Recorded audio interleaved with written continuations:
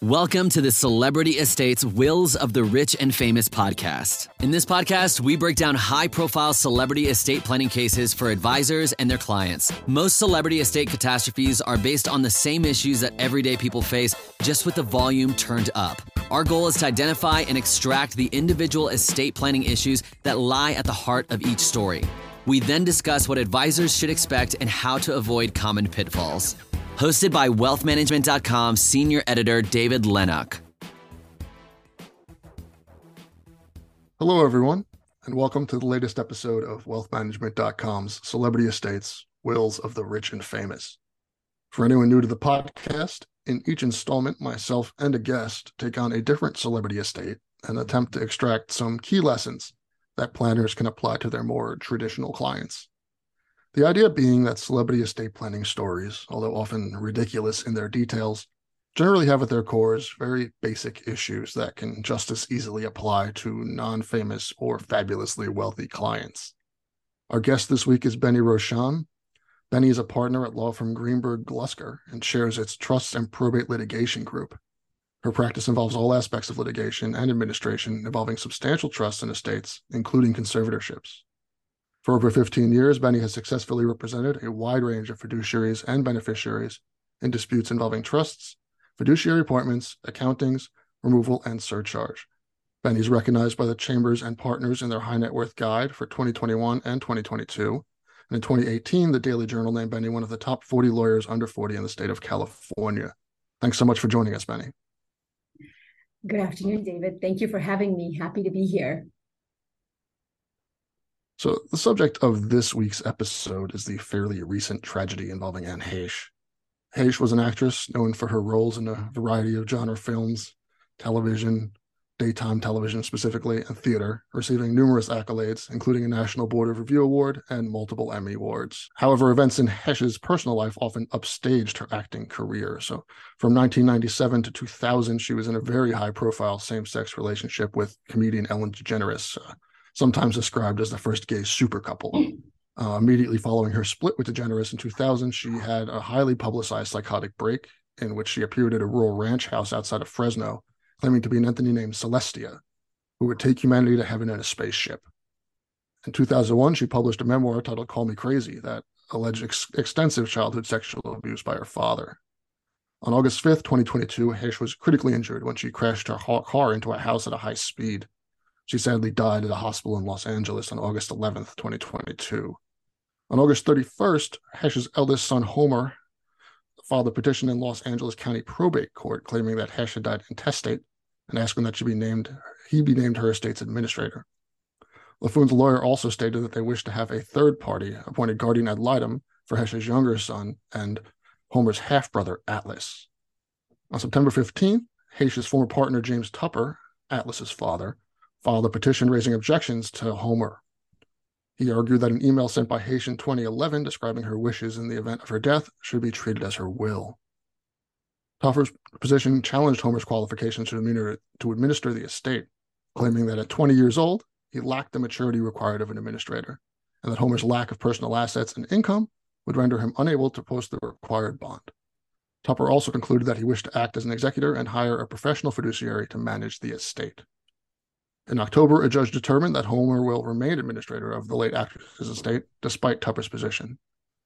The genesis of today's episode is actually a conversation I had with my wife, also an attorney, about how I mentioned executor and or trustee selection in basically every episode, but then sort of flit past them because they're only tangential to the main topic. So she thought that something that's tangential to basically every estate planning topic probably deserves its own episode, and as usual, she is right. So here we go. Benny, though I've often lumped trustee and executor selection together when I've mentioned them in passing in past episodes, the responsibilities of the roles are actually quite different. Could you give us a quick overview as to what exactly an executor and a trustee do, respectively? Yeah, absolutely. So at their core, executors and trustees are representative roles. And, what that means is that these appointed or nominated or named persons serve on behalf of a trustee or an executor. There are a lot of similarities between the two roles because, they have fiduciary obligations, they have responsibilities to the heirs and beneficiaries of a particular trust or estate. And, but they're quite different in some other aspects. For example, one of the main key differences between an executor and a trustee is that executors are automatically under court supervision, because if you have a will and you don't have a trust, your estate goes through the court system. And so you have to file, certain of your accountings and documents with the court. If you are a trustee, a lot of the times you have the option of bypassing the court supervision process, and you can administer the trust or act on behalf of a particular, trust without that added layer of court supervision. And so is that an advantage or a disadvantage depending on being able to bypass or being forced to be under that sort of court supervision? That just depends on sort of the experience level of the executor or the trustee in question? Yes, all of the above. And I think I'll unpack that a little bit. I think in general, anytime you go through court supervision, you're introducing another factor, into the equation. And so there are notice requirements. For example, you can't sell real estate in some of the estates without actually giving a particular type of notice to the beneficiaries, or you have to have that sale authorized and blessed by the court. And so it adds delays to the administration of that particular estate. Whereas if you have a trust situation, the trustee in the trust document specifically has powers and authorities that allow it to act more quickly, efficiently, take action in emergency situations that you are not necessarily afforded if you have to have 45 days or 60 days or even 15 days of notice in a estate administration. It's interesting. Would you also say that, I guess, if an executor is sort of making a mistake, God forbid, that it's going to be sort of rectified more quickly because they're having to report everything to the court in that way, whereas a trustee, even though they have the other side, I guess, of this flexibility and power that they have, is that they are sort of given enough rope to hang themselves, metaphorically, if they make a mistake. I think that the supervision process is available in both respects, but yes, typically, if you have to have a court approval of a lot of your decisions, then I think you don't have a lot of wiggle room, in terms of your own autonomy to act as a representative. And so it does tend to be more supervised and looked, your actions are looked over by more people, like looking over your shoulder. Whereas a trustee, a lot of the times, what you have is, you're required to account to the beneficiaries, and that requirement is usually annually. You're entitled, you need to account to the beneficiaries annually, and unless something happens where you're accused of, breaches of fiduciary duty, mishandling somebody's estate, you don't, have that same court supervision. So it just has pluses and minuses depending on what a particular person prefers. Now, anytime you have an estate situation, you also more likely also have a trust. The only difference is that whatever is in your estate, there's a pour over will that pours it into the trust. And so you're able to bypass the court supervision, which I think is preferable in general nowadays, because there is a lot more uncertainty when you go through the court system than there is when you just have a trustee administer the trust for the benefit of the beneficiaries. And also, in terms of, we haven't even discussed costs, there are costs associated with everything that goes through the court system. So it does tend to become more expensive because you automatically have to have a lawyer, you have to have certain, agents that have to help you go and take that particular estate through the court system. Yeah, and then this is especially important in a state like New York, where the backlog is comical. It's Kafkaesque at this point. You could wait several years to have a simple estate administered through probate, whereas you can kind of just skip the whole thing with a well set up trust. We've mentioned the word fiduciary a bunch of times already. A lot of our audience is financial advisors, and fiduciary is a buzzword in the current sort of financial advisory space. However, what a financial advisor considers a fiduciary and what sort of an attorney, in this case a trustee or a executor, would be considered a fiduciary are two very different things. So do you mind just explaining sort of when we say fiduciary in terms of a trustee, sort of what that duty actually entails? Yeah, absolutely. If you look at the core of a lot of the responsibilities of a trustee, there's overlap in terms of their responsibilities. And, the term of art that's used in the trust and estates world, fiduciary, they call that because they are responsible for financial management of funds belonging to somebody else and really for the benefit of somebody else.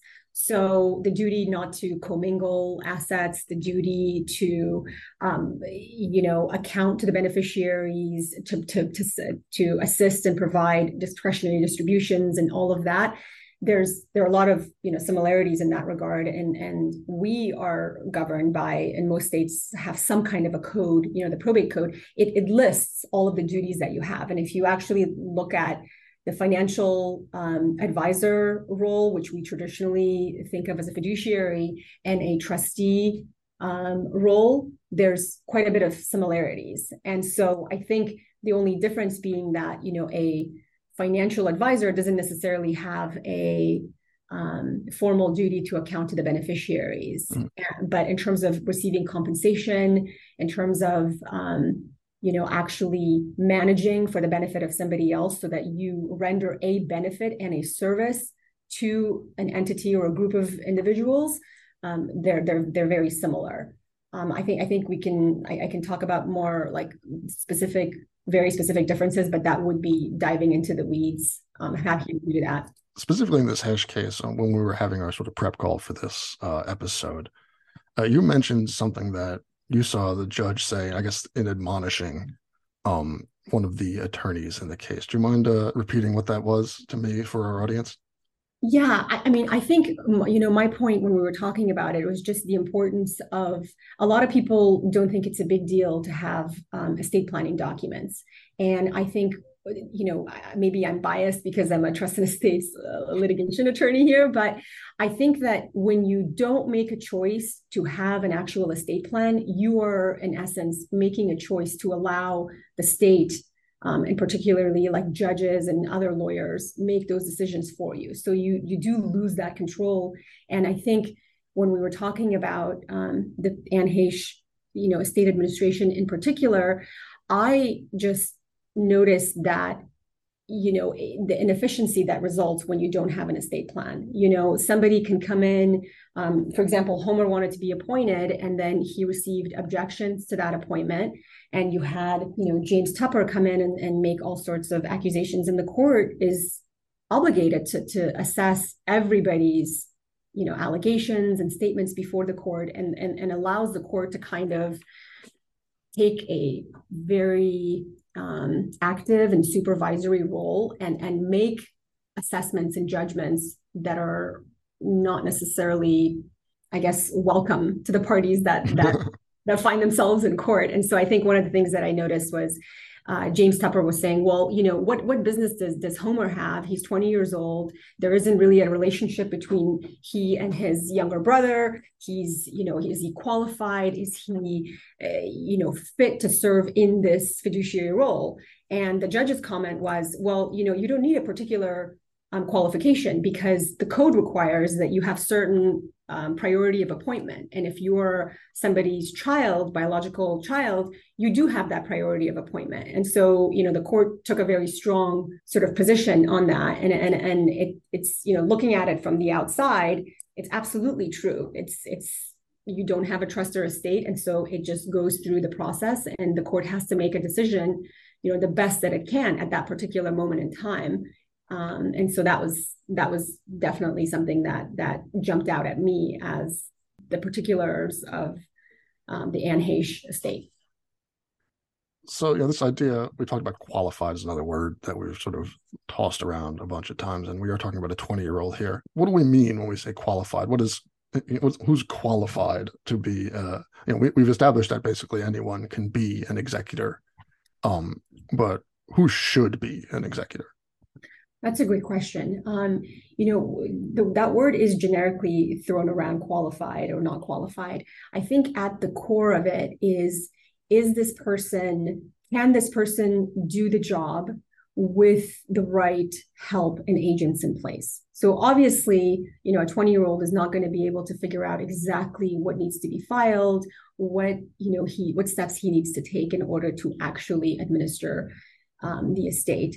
But if that person has, the what we would in the like regular society consider, reasonably fit or reasonably, I'm throwing over the word qualified again, where they can do the job with help, that means that they can actually be appointed. It doesn't require a PhD degree, a college degree. There are no requirements like that. But if you have certain markers, like you filed for bankruptcy, for example, then that is an automatic disqualification. If you were sued for fraud, that's another automatic disqualification. So it's not so much that you have to check certain boxes to be qualified. Oftentimes it's, are there things in your record publicly available that would serve as a specific disqualification that would prevent you from serving in a fiduciary or in a representative capacity. And is there any argument, this is at the risk of taking us down the rabbit hole, but my own curiosity, based on sort of the amount of help that a potential executor would need? Or is it just if they can do it with any amount of help, then that's totally fine? Or could the other side sort of bring up, well, we're going to dilute the assets of the estate because he's going to require so much help? Typically, it's the latter. If you can have agents, and usually there isn't like a maximum, or like a minimum agents. So I see estates like, for example, I think Mark Hughes, he left behind a minor child as well when he passed, I think a couple of decades ago or a decade ago. And in that scenario, I mean, there were so many agents to help just because it was really complex. It had, like real estate that was like in the process of being sold. And it wasn't just any real estate. It was like, the most expensive real estate in like the entire, state of California, for example, something like that. So typically, if you need the help, the court will allow you to have that help. So that's an executor. What about a trustee, I guess? What was the same question for a trustee? Anyone can be named a trustee, but who should be a trustee? Right. I think it's important when you are drafting your estate planning documents or you're considering selecting people, it's very important to kind of look at a couple of things.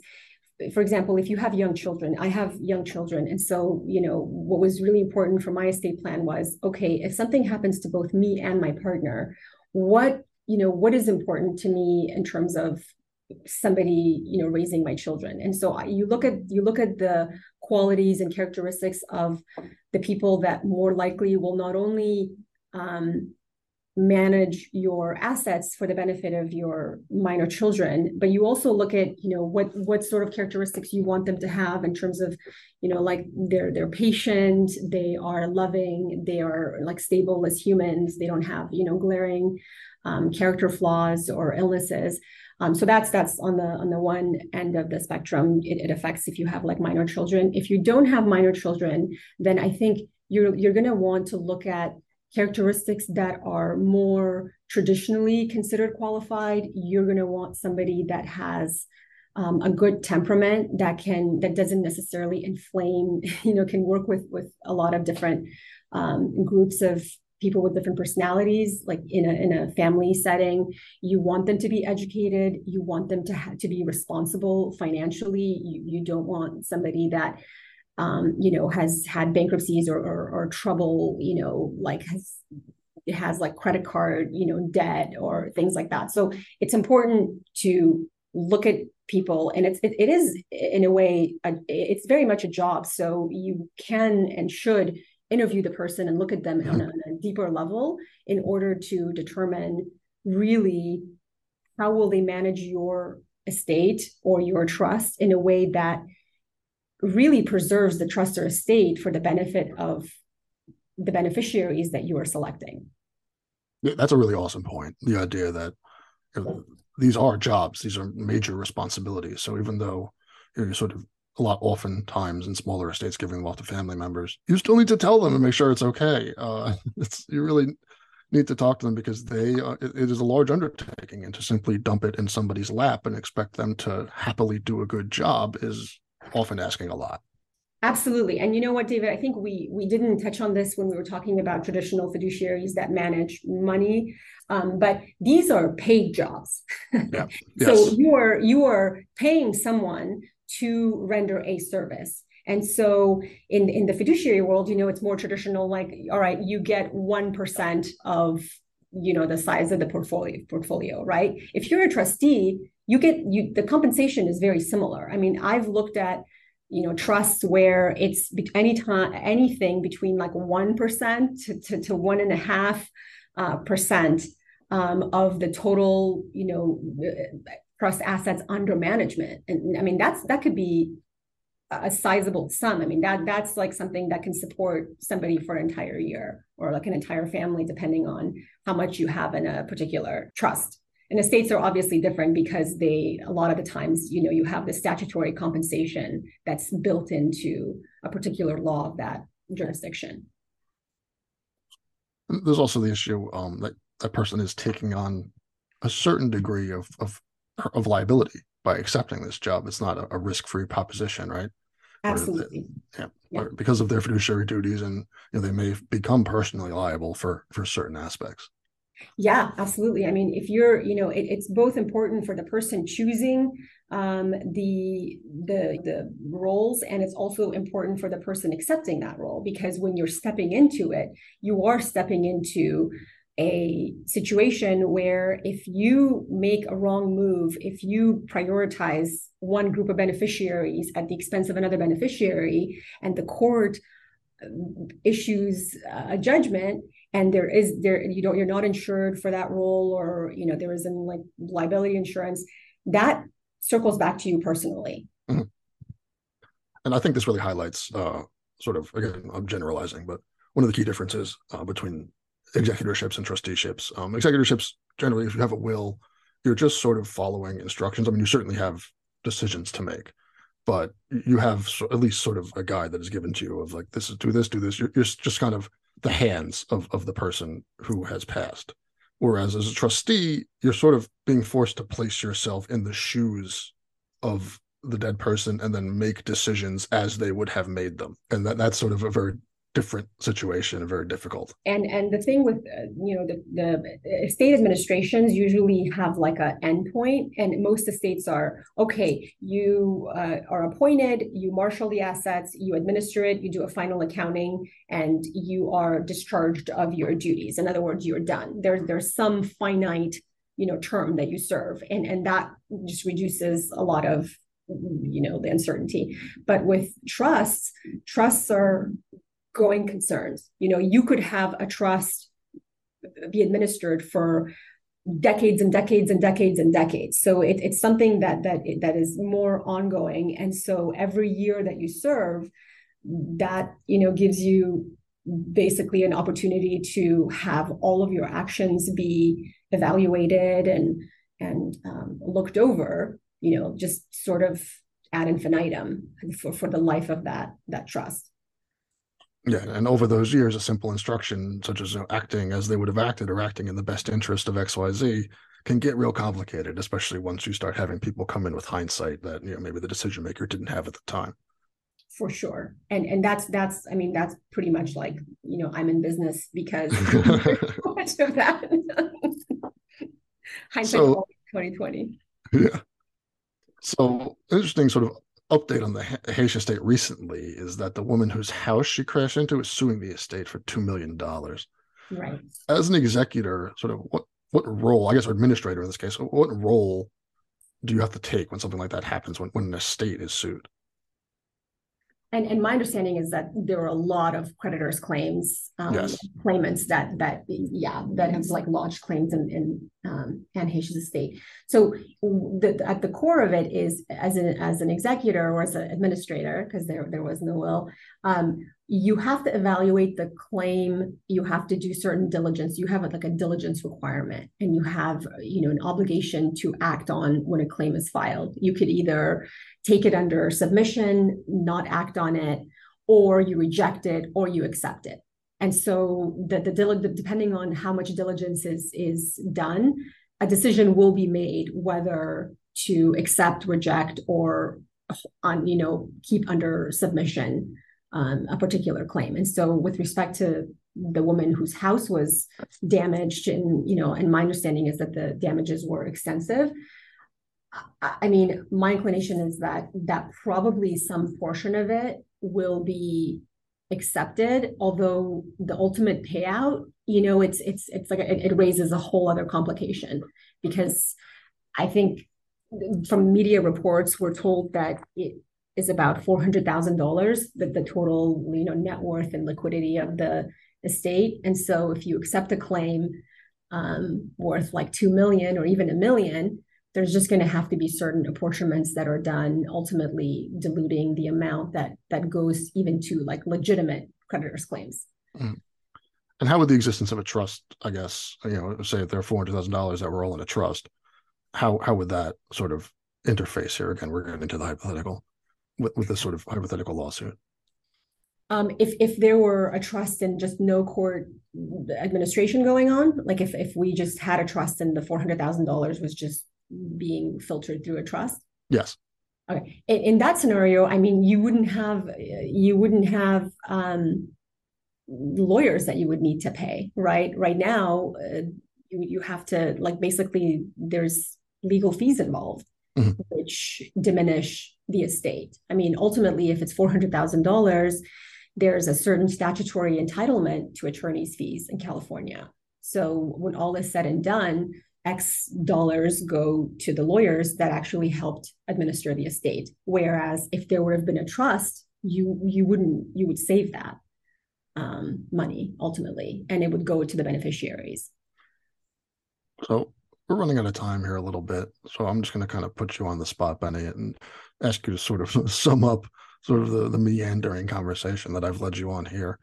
And that if you had to sort of, in a sentence or two, describe the difference between sort of an executor and a trustee and sort of why that selection for each is important, how would you do that? I would treat them in a similar light, where I would just do an analysis ahead of time. I would sit down, I would make a to-do list of, the person's qualities, qualifications, education level, relationship with my, children or family members, if my children are grown. And then I would actually select the same folks to act as executors and trustees, because at the core of it, they're going to be acting on behalf of, myself or, whatever the representative role is. And so I would do that diligence, even if it takes months or even a year or 2 years. I would do that analysis so that I could sleep better at night, knowing that I did the best I could in selecting folks that would be in charge of my assets if something happened to me. Well, that's about all the time we have, folks. I'd like to thank Benny Rochon for being a really great guest and for helping us sort of unpack a bit of a complicated topic here. So thanks for coming on, Benny. Thank you for having me.